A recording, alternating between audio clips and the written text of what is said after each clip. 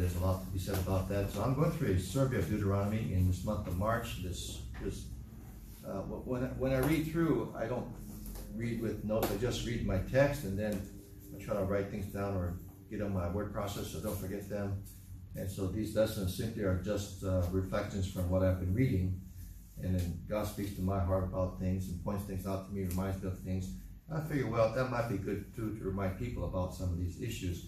So to review, there are key words in the book of Deuteronomy that I brought to you last week. Words like land, fear, teach, contend. Words like remember. That comes up 14 times. Other words comes up much more. All of these are to tell the people, the young generation, not to forget. So tonight, another thing about the book of Deuteronomy, besides him telling them about the do's and don'ts, I think what he's trying to say, besides just repeating, he's talking about this. It's about relationship. All of these rules and quote regulations and do's and don'ts, all of that is really based upon the fact that they have a special relationship with God. And so he's trying very hard, Moses is, not to have the younger generation forget these things. And so he repeats the law to them as they're about to enter Canaan. And remember, a good teacher, a good preacher, a good pastor, anyone who is an educator of some sort, it's always good that they repeat things. Sometimes people who are in the pulpit or people who are speaking publicly to the same group all the time, they say one thing last week and they never repeat it again because they think they all got it. Truth is, human nature is such that we always forget things. And whatever the topic is, whether it be something spiritual from church or it could be something secular, good teachers always repeat themselves because people forget. We forget, and people forget because they just need reminders. They need reminders because people are careless, they're disorganized, distracted by over-information, or because they are conscientious people and they don't want to forget things. And so they need to hear things again and again and again, not new things, but old things, because we want to remember and not forget. Doctor appointments. I'm glad that our doctors always call us the day before or send a text message saying, if you're going to make it or if you're not going to make it, let us know, press this or do something. Because it's a business, it's a work that they got to take care of. They have to have enough people around, all these different factors.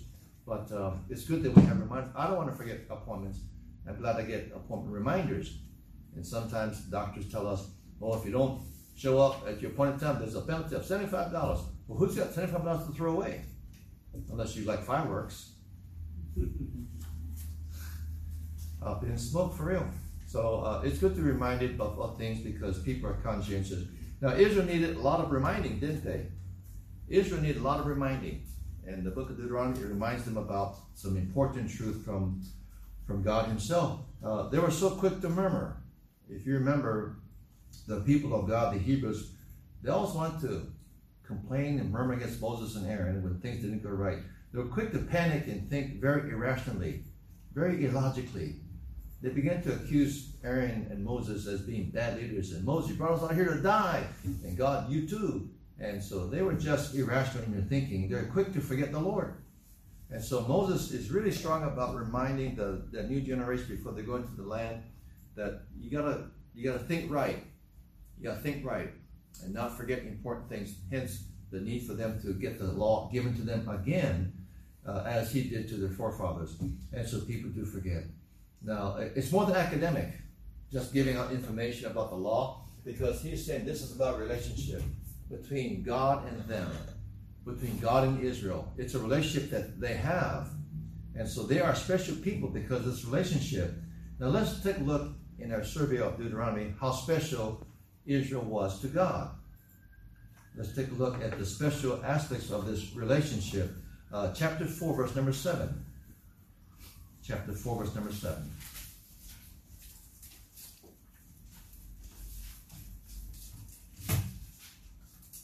Verses 7 and 8.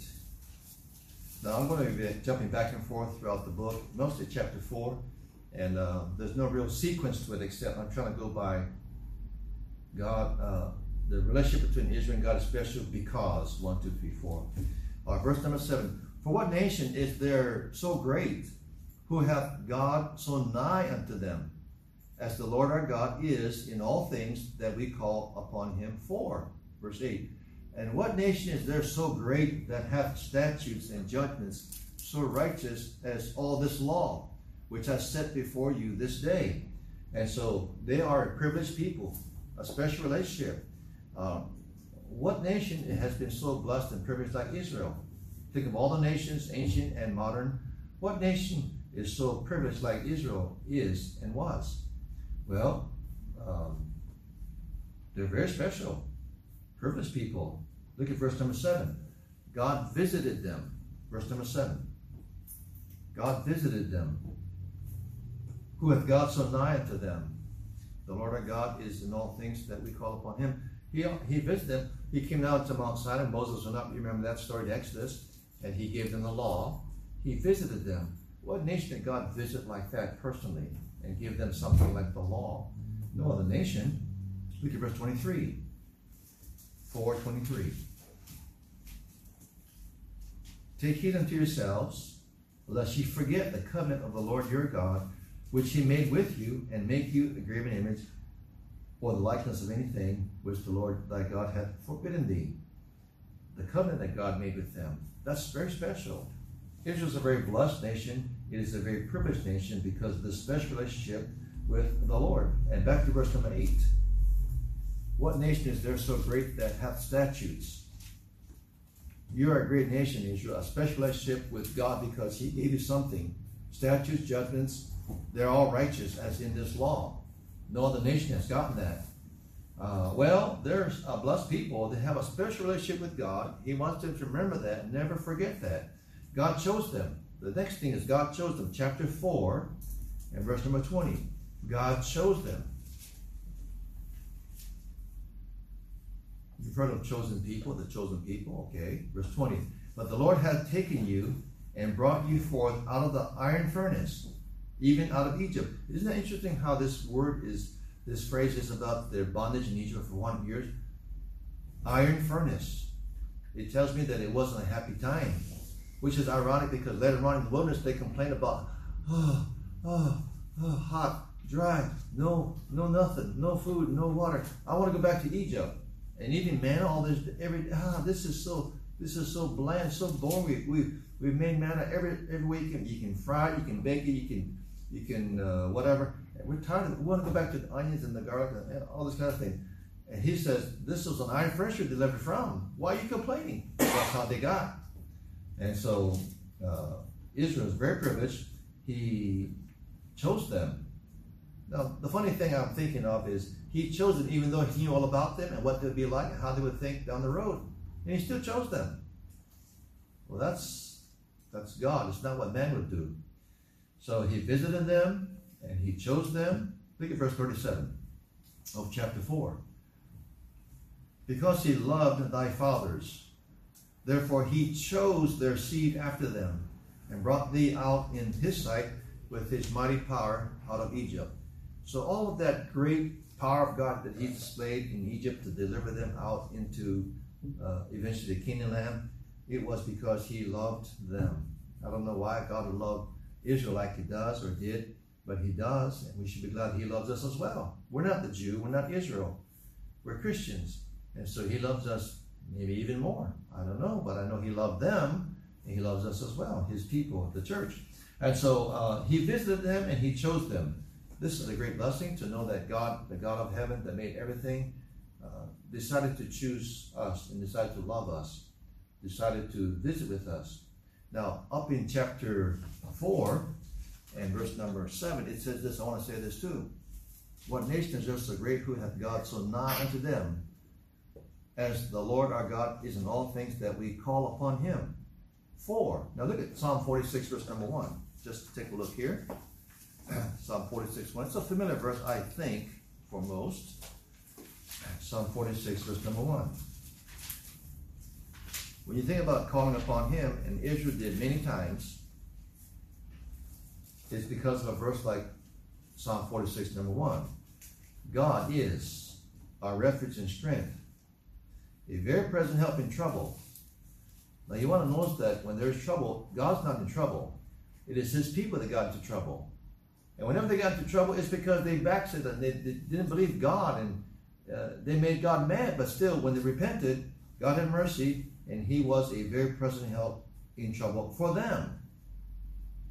Look at verse number 5. God is in the midst of her. She shall not be moved. God shall help her, and that right early. And that is the history of the Hebrew people. They disbelieve God. God gets angry at them. They put themselves in a position of chastisement. God chastises them.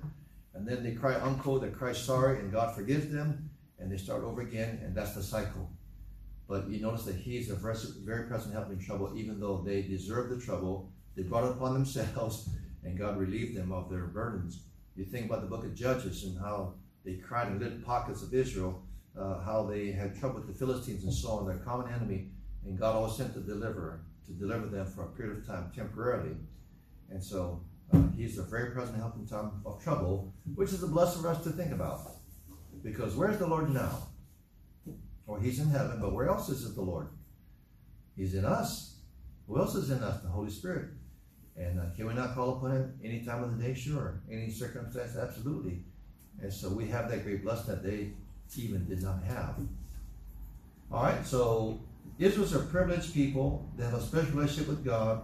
He visited them. He chose them. And then also in chapter 4, verse number 1, something else made them a blessing, or gave them a blessing, or they are privileged because of this relationship with God. Verse number 1, 4:1. Now therefore hearken, O Israel, unto the statutes and unto the judgments which I teach you, for to do them that ye may live, and go in and possess the land which the Lord God of your fathers giveth you. Now it's good to remember that when you see the word that the Lord gave them land, this was a key part in the history of the Hebrews, in which they made God angry, because even though they knew that God gave them the land, they still did some things to show God that they didn't believe him. They had a heart of unbelief. We'll get to that in just a minute. And then verse number 2, ye shall not add unto the words which I command you, neither shall ye diminish aught from it, that ye may keep the commandments of the Lord your God, which I command you. So you want to remember here that in thinking about the Hebrew people, how they're so blessed and have a relationship with God, he gave them his words. He gave them his words. That is a real blessing beyond measure. He gave them his words. And so in verse number 5, it says this, behold, I have taught you statutes and judgments, says Moses, even as the Lord my God commanded me, that ye should do so in the land whither you go to possess it. Now, he repeats the Mosaic law. Mosaic law is just to identify that Moses went up to the mount to get the law. It's not ownership, but it is sort of in a way, because he was the one who went up that God gave the law to, the Mosaic law. But Moses is not the author of the law. Remember, he's not the one who wrote down the 10 Commandments plus the others. He didn't do that, but he was credited with the Mosaic law because he was the one who received it. It's not his words. He's just like the old school, the old time newspaper boy, which we don't have anymore, who yells out, extra, extra, read all about it, headlines. Truman says wars or whatever, see? He's just repeating what somebody has written. And that's Moses over here. Israel is privileged to have the word of God given to them. Now come to Romans chapter 3. It's another New Testament commentary on that. Romans chapter 3. First one to find it, I will give you nothing. Romans chapter 3. Samuel, would you read it? Joseph, would you read it please out loud? Romans chapter 3, verse 1 and 2. What advantage then hath the Jew, for what profit is there of circumcision? Much every way, chiefly because that unto them were committed the oracles of God. Verse 1 and 2 is very, very special, very important, because it reflects on the relationship that God has with Israel. He gave them something called the oracles of God. He gave them the scriptures. And that stands out above every other nation in human history, in which they're special because Israel's special because God gave them his words. Didn't give it to the Chinese or to anybody else, although I would think the Chinese would get it most of all because we're special people. But no. He gave them to the Hebrew people, his people, and they have an advantage. The advantage would be like they have something special because they have insight into what God said. They know what God expects out of them. They know what God is like and so on, because they have that spiritual revelation from God. They have been committed to oracles of God. That's a real blessing that they have from God. Back to chapter 4 of Deuteronomy.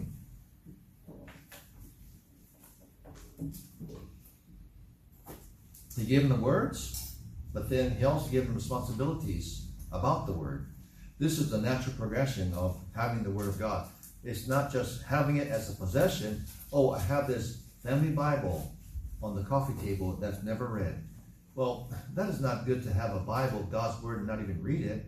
Some people have a Bible. Mostly in the South, I think, they have a family Bible. It's a big book. It's just big. And it's a family Bible that you read before at the fireplace or before TV. And you could sit down together where people would gather, families would gather here, and Dad would read a portion of scripture, and then he would explain things and teach things. Family Bible, but now it seems like with the passing of time, people get more distracted from other things. Bible time, family time is not very common anymore in homes. It's more about entertainment and about other things that are interesting to people. And our value system has really changed. But that family Bible used to be there as a prominent piece in the home. And it's on the coffee table because that's where the families would gather together after dinner and have family time before they watch Ozzie and Harriet or something. I don't know. But no more. However, the Word of God, given it to the Hebrew people, it also means obligation. It also means responsibilities toward the Word. So again, just having it means nothing unless you do something with it. Now look at verse number 5 and 6. Verse number 1, excuse me. Deuteronomy 4, verse number 1. Therefore, hearken, O Israel, unto the statutes and unto the judgments which I teach you, for to do them, that you may live, and go in and possess the land. I'll stop there. You have hearkened to it. You have hearkened to the word of God. Look at verses 5 and 6. I have taught you statutes and judgments, even as the Lord my God commanded me, that you should do so in the land whither you go to possess it. Verse 6. Keep therefore and do them, for this is your wisdom and your understanding. I'll stop there. So you have this word hearken. It means to listen. Hearken to the word of God. Listen to it. And then it says, do them. I'll speak more about do them in just a second. But look at verse number 2. Back to verse number 2. As I said earlier, I'm going to jump around. Verse number 2. Ye shall not add unto the word which I command you, neither shall ye diminish aught from it. Don't add unto the word. Don't add unto the law. Don't add unto the word which I command you, neither shall ye diminish aught from it. So don't add to the law. Don't take away from the law.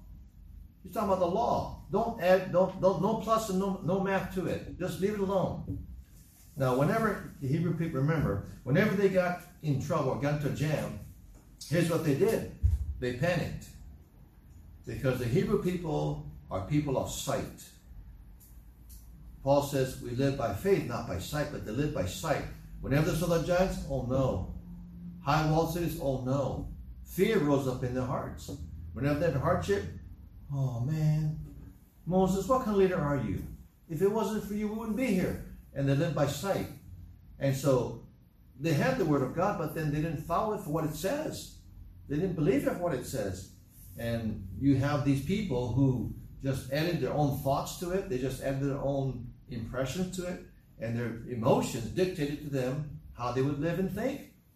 And so Moses was up the mountain too long. So they panicked, didn't they? And do you remember what they did when Moses was up the mountain too long? What did they get Aaron to do? They made a calf. What kind of a calf? Was it a calf of lead? No, it was a calf of gold. And they wanted a calf of gold. Funny they chose a calf of gold to worship it, to be our God, they said. And that's what happened when they diminished from the word of God and they added to the thing and they fabricated things in their minds. Now it goes further than that for us, because besides the technicality, the context of not adding to the law, we have other scriptures in the Bible about not adding to the word of God as well, overall. And so look at Psalm 12. We have in Proverbs chapter 30, but look at Psalm chapter 12. Here's something we need to think about and say also when we think about adding and diminishing from the word of God. Psalm chapter 12, verses 6 and 7. There's more to it than just adding to the law of God, the Mosaic law. Overall, the Word of God, Genesis to Revelation, we don't add to it at all. We don't take away from it at all. Verse number 6, Hebrews, I keep saying Hebrews. Let me get out of Hebrews. Chapter 12 of Psalms, verse number 6. The words of the Lord are pure words. Well, that'll be applied to the Mosaic law that God gave to Moses as well, besides the entire body of Scripture. As silver tried in the furnace of earth, purified 7 times. Verse 7. Thou shalt keep them, O Lord, thou shalt preserve them from this generation forever. Now, the NIV, of course, says that this is about the people of God, which is kind of a crazy interpretation of this because it's somewhat the words of God. And he's saying God has obligated himself to keep the Word of God. He inspired it. He preserved it. It's his business to keep it intact throughout all the generations for us to have in our time perfect without error. And we have it today, don't we? Of course we do. I'm preaching to the crowd. And so, obligations about the Bible, don't diminish from it. Don't add to it. The law of Moses, leave it alone. The Word of God, the entire book, Genesis to Revelation, leave it alone. We don't change it. We don't add our own traditions to it. We don't add our own interpretations to it. Sometimes we have to interpret the Bible in some way. And the rules for interpretation be line upon line, precept upon precept, here a little, there a little, and you get a correct interpretation. But sometimes people don't go through that process and they come up with an interpretation that's really cockeyed or really off the wall or really unbiblical. If they only take a verse and isolate that verse or 2 verses or so, describing the entire scriptures, then they come up with false doctrine. So don't add, don't subtract to it. Of course, modern translations have done that quite a bit, haven't they? We're not unfamiliar with that when it's going on. But modern translations, they say all kinds of things because they've added to the scriptures, they've taken it from it, based upon the translating committee's interpretation of scriptures and their worldview about scriptures and so like that. And this is why you have so much confusion. In the prisons, of course, you have people that have all kinds of Bibles, and when I have them read out loud, I say, now, okay, anybody else got a King James Bible over here, the Word of God? And then they read it and say, now that's what the Bible says. And then somebody reads a different translation. It's kind of like the slime of a purslane, egg of a dinosaur or Tyrannosaurus Rex, and all kind of things that doesn't. It's just like, where'd that come from? Well, we do know where it comes from. Those weird, unscriptural, added to the Bible, subtracted from Bible things. And so he said, don't do that. Obligation to the Bible that God gave. Don't do that. Don't change it. Don't add to it. Don't diminish from it. Take it for what it says. Don't let your emotions carry you away, Hebrews. Don't let what you see cause you so much to forget what God said and you add your own feelings to it. Well, God still protects us if I have strong faith or something like that. They added so many things to the Bible. And in the New Testament, the scribes and Pharisees added their own traditions, which made the Word of God of none effect. And so much of the brain and the heart full of unbelief. As a matter of fact, come to Hebrews chapter 3. The account of Kadesh Barnea where the spies went out, remember that? To spy out the land. Now God did say, okay, Moses, appoint 12 men, 1 from each tribe. He did say that it was because they had made up their mind to do that already. They already knew God was going to give them the land. He said so. Why did they need spies to check out the land? If God said, I'm going to give you the land. Well, some would say it was a matter of prudence and responsibility, a military way of reconnaissance, the land and so on, see what's there. Okay, that'd be true for human military warfare because we're talking about human military, artillery and armament and personnel and all that. But God said, I'm going to give you the land. You didn't have to go and spy out the land. What would that do? It made them fearful. God says, okay, here's what's going to happen. Now in Hebrews chapter 3 and 4, that event has been used as an example of unbelief, not of prudence or wisdom. Look at chapter 3, verse number 8. Verse number 7. Wherefore, as the Holy Ghost saith, today, if you will hear his voice, harden not your hearts, as in the provocation. Example, harden not your hearts, as in the provocation in the day of temptation in the wilderness, when your fathers tempted me, proved me, and saw my works 40 years. Wherefore I was grieved with that generation, and said, they do always err in their heart, and they have not known my ways. So I swear in my wrath, that they shall not enter into my rest. Take heed, brethren, lest there be in any of you an evil heart of unbelief in departing from the living God. Now, chapter 4, verse number 11. Let us labor, therefore, to enter into that rest, lest any man fall after the same example of unbelief. He's talking about that evil generation. He's talking about them spies, those 10 spies. And they discouraged the whole heart of the whole people by their evil report. Didn't have to do that. If they just believed what God said and not add to it, diminish from it, that generation would have gone in. But no, they had to think like a man, think in the flesh, and their heart was hardened, and they made God angry. And the example there from the New Testament about this evil generation is so strong. We don't add to his word. We don't take away from his word. We don't do anything to his word. We just believe what it says. Can you imagine Joshua going around the walls of Jericho? This doesn't make any sense.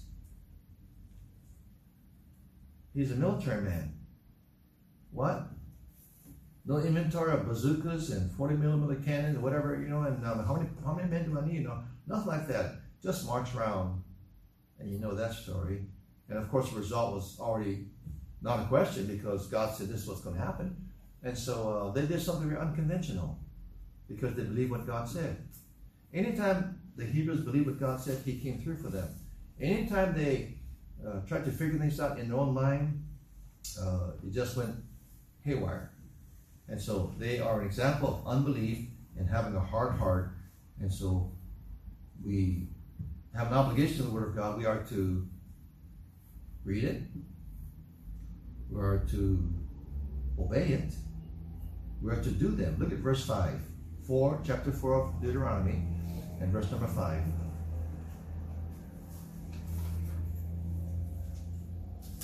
Behold, I have taught you statutes and judgments, even as the Lord my God commanded me, that ye should do so in the land whither ye go to possess it. I'm giving you instructions, Hebrews. This is what God said for you to do in the land. Verse 6. Keep therefore and do them, for this is your wisdom. Now, there is something interesting in verse number 6 and verse number 7, but he does emphasize doing them. Don't tamper with the word of God, Israel. Live by it. Live by faith. Believe what it says. Now, there is something good about verse number 6 because there's a reason why they are to do the word of God. Practice what the Bible says. Verse number 6 and 7. Keep therefore and do them. For this is your wisdom and your understanding in the sight of the nations, which shall hear all these statutes.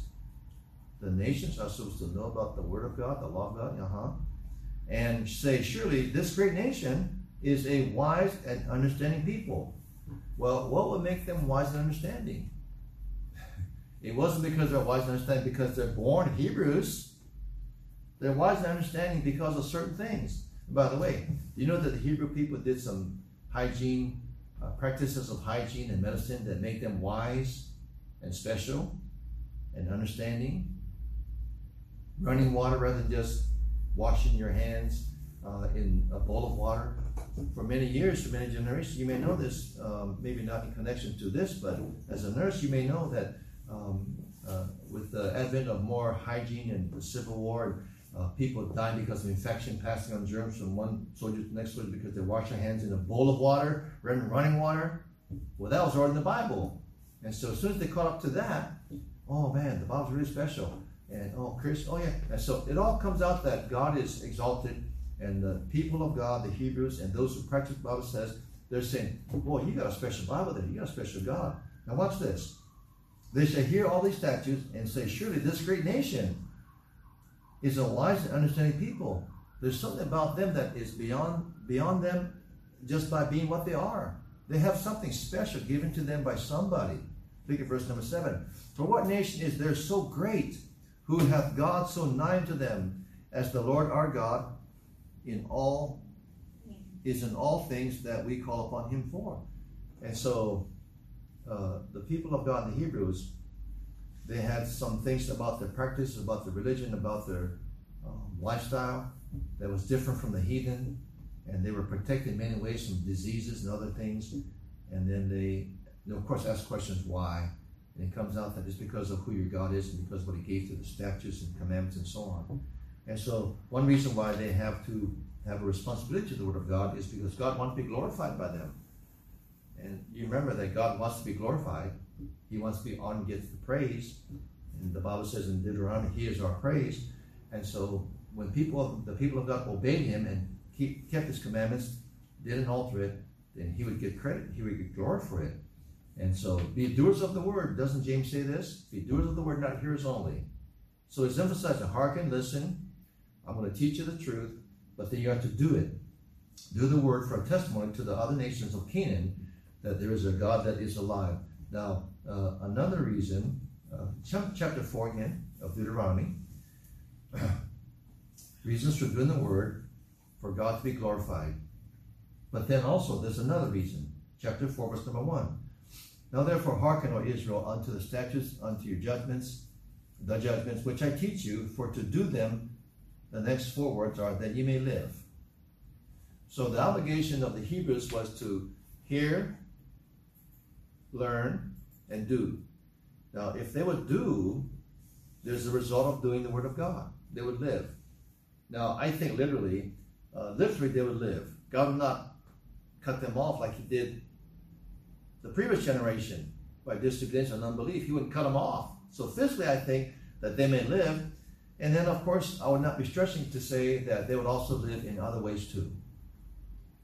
Have you heard about people who lived a long life but they had a very unfulfilled life? Or people who have a lot of things but they have nothing? People have everything that they could wish for. Snap of the finger, they get everything they want, but they're not really living. They are dead while they're living. Let the dead bury the dead.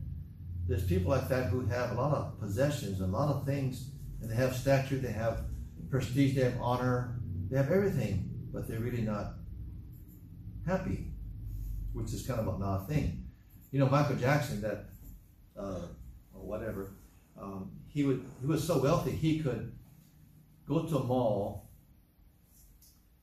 and after hours and shop, because he could do that. He could command the mall management to keep open just for him because he had the prestige and the name. But he wasn't a happy man. Very unhappy. In the book I referred you to, They Went That Away, many of those characters, 167 of them, a lot of them were well-known, famous, from all walks of life, military, civilian, entertainers, to everything. But many of them were not happy on the inside. They were alive, but they were not living. And so this is also about that. This is about having a life that is called, in John 10, the abundant life. It's because we have an obligation to the Word of God, and we try to live up to that, to please God, and he blesses us in return. We have a good life.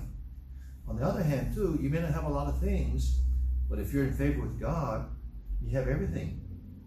This is another thing that is a part of all of this, that you may live. So to sum that up, it's really saying it's to your benefit that we do the Word of God. So whatever generation we live, it's to our benefit. That's right. We are blessed if we are in a blessable position. That sounds kind of charismatic, but it's not. We don't want to let them steal everything that is true just because they're off. But you are in a position for God to bless you when you obey his word and do his word, and then he finds favor with that, and he somehow would bless you more than you think, even above all that you ask or think. It's just the way that it works out. That's how God does it. So we obey his word, we practice his word because we benefit from it. Okay? You know that what's in it for me kind of thing? Well, that's not really selfish in a lot of ways, because a man works because there's something in it for him. It's called an income. A man does a good job because there's something in it for him, which is not bad. It's called income and possible promotion, or good reputation, good name. All that is right and good and healthy. It's really wrong when somebody has no pride in himself and his work, and he just does whatever. I don't care what people think about me. You know, if I didn't show up on time, well, he might get fired first of all, but I just do a sloppy job. I just get by. Everybody's sliding, so I can slide too. Well, that's not the way to work, and that's not the way to live. So when a man does things right, proper, and even above the job description. He's noticed, he gets promotion. Of course, he's proud about that, he's happy about that.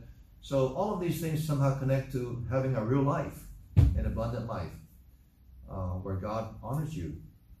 And what Christian does not want God to honor them?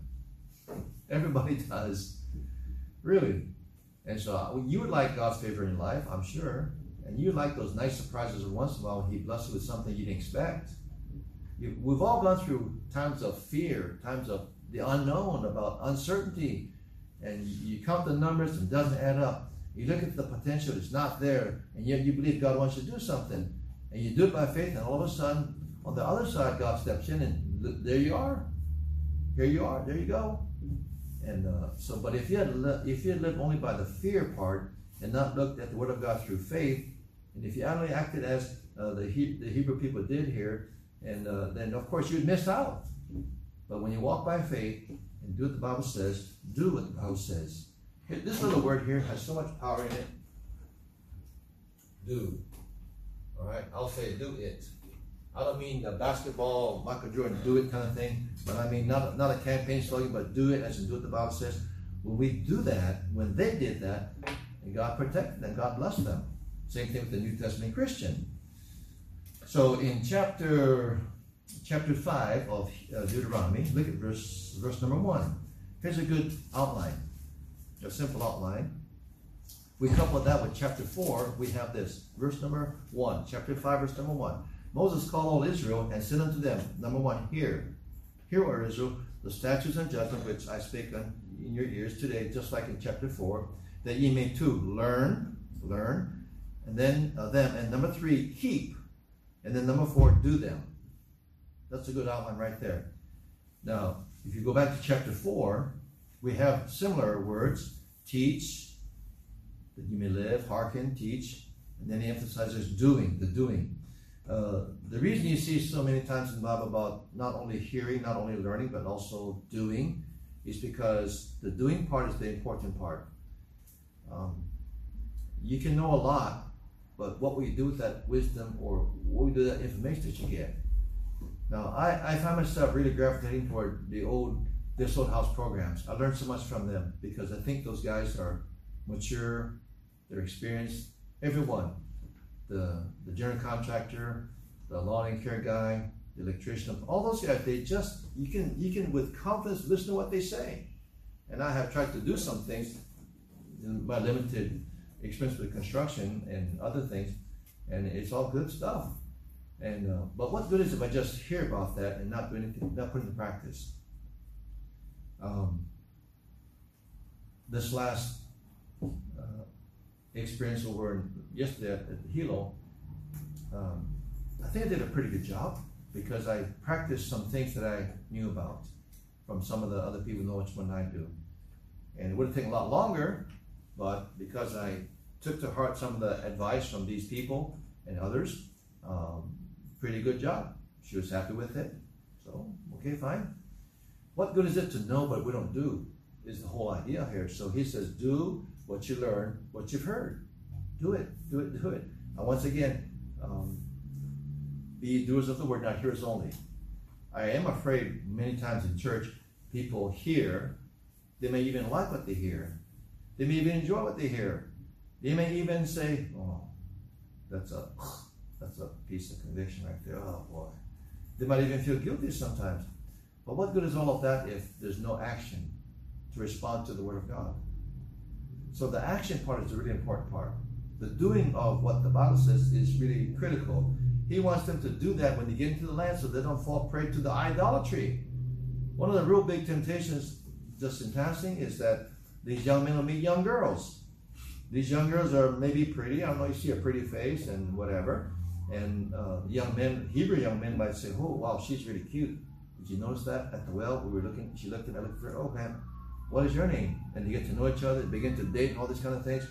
He says, no, you got to watch out because you'll be tempted, and pretty soon you might get into this serious thing called love and romance, and then you might want to have a serious relationship with him. You want to marry that girl against your father's wishes, against God's wishes, and he tells them everything about their obligation of not getting entangled with them, And you get married to them, you're going to marry into their gods, into their idolatry, and pretty soon you be an adulterer yourself. And so he says, do what you know is right to avoid all of these things. Do the right thing. Even if you don't feel like it, do the right thing. Now, he also talks about cleaving to the Lord with all of your heart and all of your soul. And that's also about not only doing things because the right thing because you should, and out of obedience doing the right thing, but also done because your heart is right. You love the Lord. You want to do right by him too. So you've got two things going on. All of it is about a special relationship. If you love someone, you make yourself do the right thing for that person. But you also do something for that person that you don't want to do because you love that person. My wife made me go to the store today to get crackers for her. Now, I hate to make these short runs. If I go, I'm going to go, add a couple of things to this run, go here and go here. I don't want to just go there and come back. But I did it for her today. And there's a reason why I did that for her today. And then sometimes she used to say, remember the old garage sales? Okay, now it's all Craigslist and Amazon, Facebook. And so everything's by appointment just about. Nothing is just you drive around, you see something. Sometimes you see garage sales or neighborhood garage sales. But in the old days when everything was garage sales, she looked in the paper. Remember looking at the paper before, the want ads? Garage sale, garage sale, garage sale. Those old days? I'd like to go over here and I don't want to do that. You know what I did? Me. You know what I did? I said, okay. We don't really need that, do we? Well, such a so we'll go here, we'll go there. We go all over the place to get some stuff that we may not even need. Why do I do that? Well, not because she threatened me, but because I'm supposed to be loving her, right? And I'm supposed to, she's my weaker vessel, and I'm supposed to, this is expected. You get married, you get entangled with the world because you care for the things of the world because of her needs. And it's not bad, really. I'm just trying to say that if they ever got married to these girls, they'll pick up their idols too. They will do what they're doing, worshiping their false gods. Maybe not in a harmful way, but eventually they could. And their hearts are stolen from God to these idols. And so all of these things is about knowing the word, hearing, learning, doing it. Do it, the Bible says. And so that is the thing that you take away from this chapter. That's the thing you take away in a survey form about responsibilities to the word. And if they obey it, regardless of their feelings, they won't repeat the mistakes of the other generation. And who wants to repeat the mistakes of other people anyway? Right. 1 Corinthians tells us that the Old Testament is written for our admonition. So we don't repeat the mistakes of the Hebrew Old Testament. And we got the New Testament, we got the Corinthian church, we got other churches and their problems. And you read about that, you say, oh, Lord, help that not to happen to us. And if we don't do what the Bible says, we will repeat the mistakes of the church that had problems. And that's how it all falls out. Now, look at Luke chapter 12. We'll finish up right here. Luke chapter 12. People who read the Bible just casually, they'll pick up things and then they'll criticize it because they don't see the whole picture. The whole picture is about our relationship with God. God's people are supposed to be a holy people, a peculiar people. And they were given statutes and judgments and the law. All of that seemed to be very heavy and very hard to keep. But they were a special people to God. His chosen people. They have special obligation that no other people had. Look at chapter 12 of Luke and verse number 48. Luke 12 and verse number 48. This verse seems to say this is what the law is about and God's relationship to his special people, the Jews. Luke 12:48. But he that knew not and did commit things worthy of stripes shall be beaten with few stripes. Now here's the part I want you to see. For unto whomsoever much is given, of him shall be much required. And to whom men have committed much, of him they will ask the more. For unto whomsoever much is given. Didn't God give a lot to Israel? Yes, he did. For unto him whomsoever much is given, of him shall be much required. I'll just say it like this, and there's a whole lot to the context of what you're reading, but I'll say it like this. When it comes to the Deuteronomy scriptures we've been looking at, Israel, God's chosen people, special relationship. They've been given the oracles of God.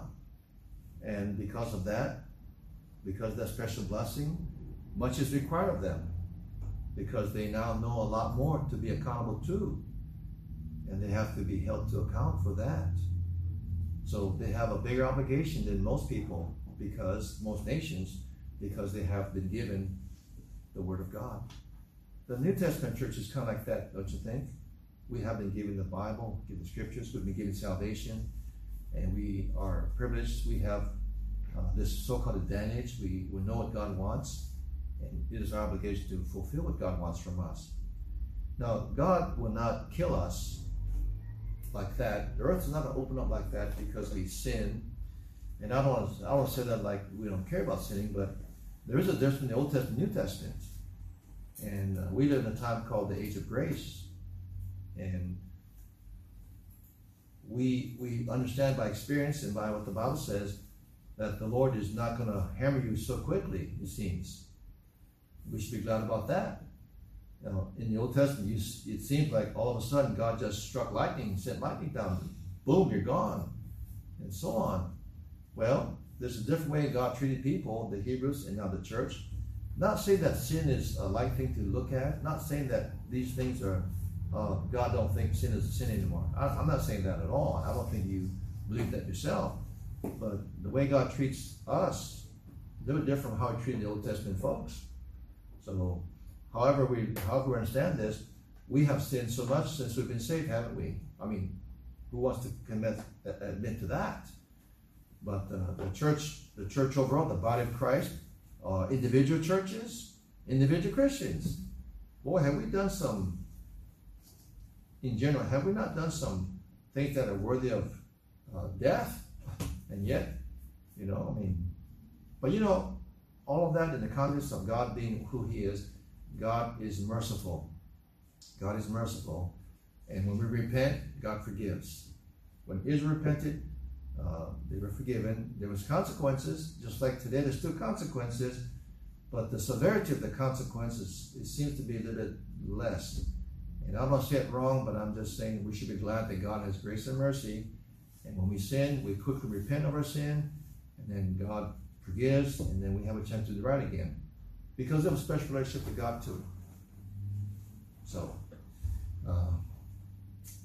God is a jealous God, remember, but He's also merciful. Verse number 31 tells us that. And so, He also warned about chastisement for disobedience. So that's the little survey of chapter 4 and around there about Deuteronomy, about the reason why they have been given statutes and commandments, because of a special relationship to God. They are special people. Are all Jews good people? They're like American Christians. Not all of them are. Are all Jewish people sinful? Yes. Do they need to be saved today individually? Yes. And so all these things we'll consider. And we do thank God that from reading the Old Testament, we understand in the New Testament it's different, and yet we're still supposed to be holy people. We're peculiar people, same as that. We're not Jewish people. We're Gentiles saved by God's grace, like a Jew is saved by God's grace. And we're the church, the body of Christ. At least we're a church, which is a part of the body of Christ. And we are to do what the Bible says. Whatever anybody says, we are to do what the Bible says, individually and as a church. So those are some things we draw from and apply to us today. And Deuteronomy is a really good book to read. There's a lot of good verses in this Bible, in this book, and you got to mark me know and not forget them, but we do forget them. And a lot of good spiritual lessons from the Old Testament. Okay.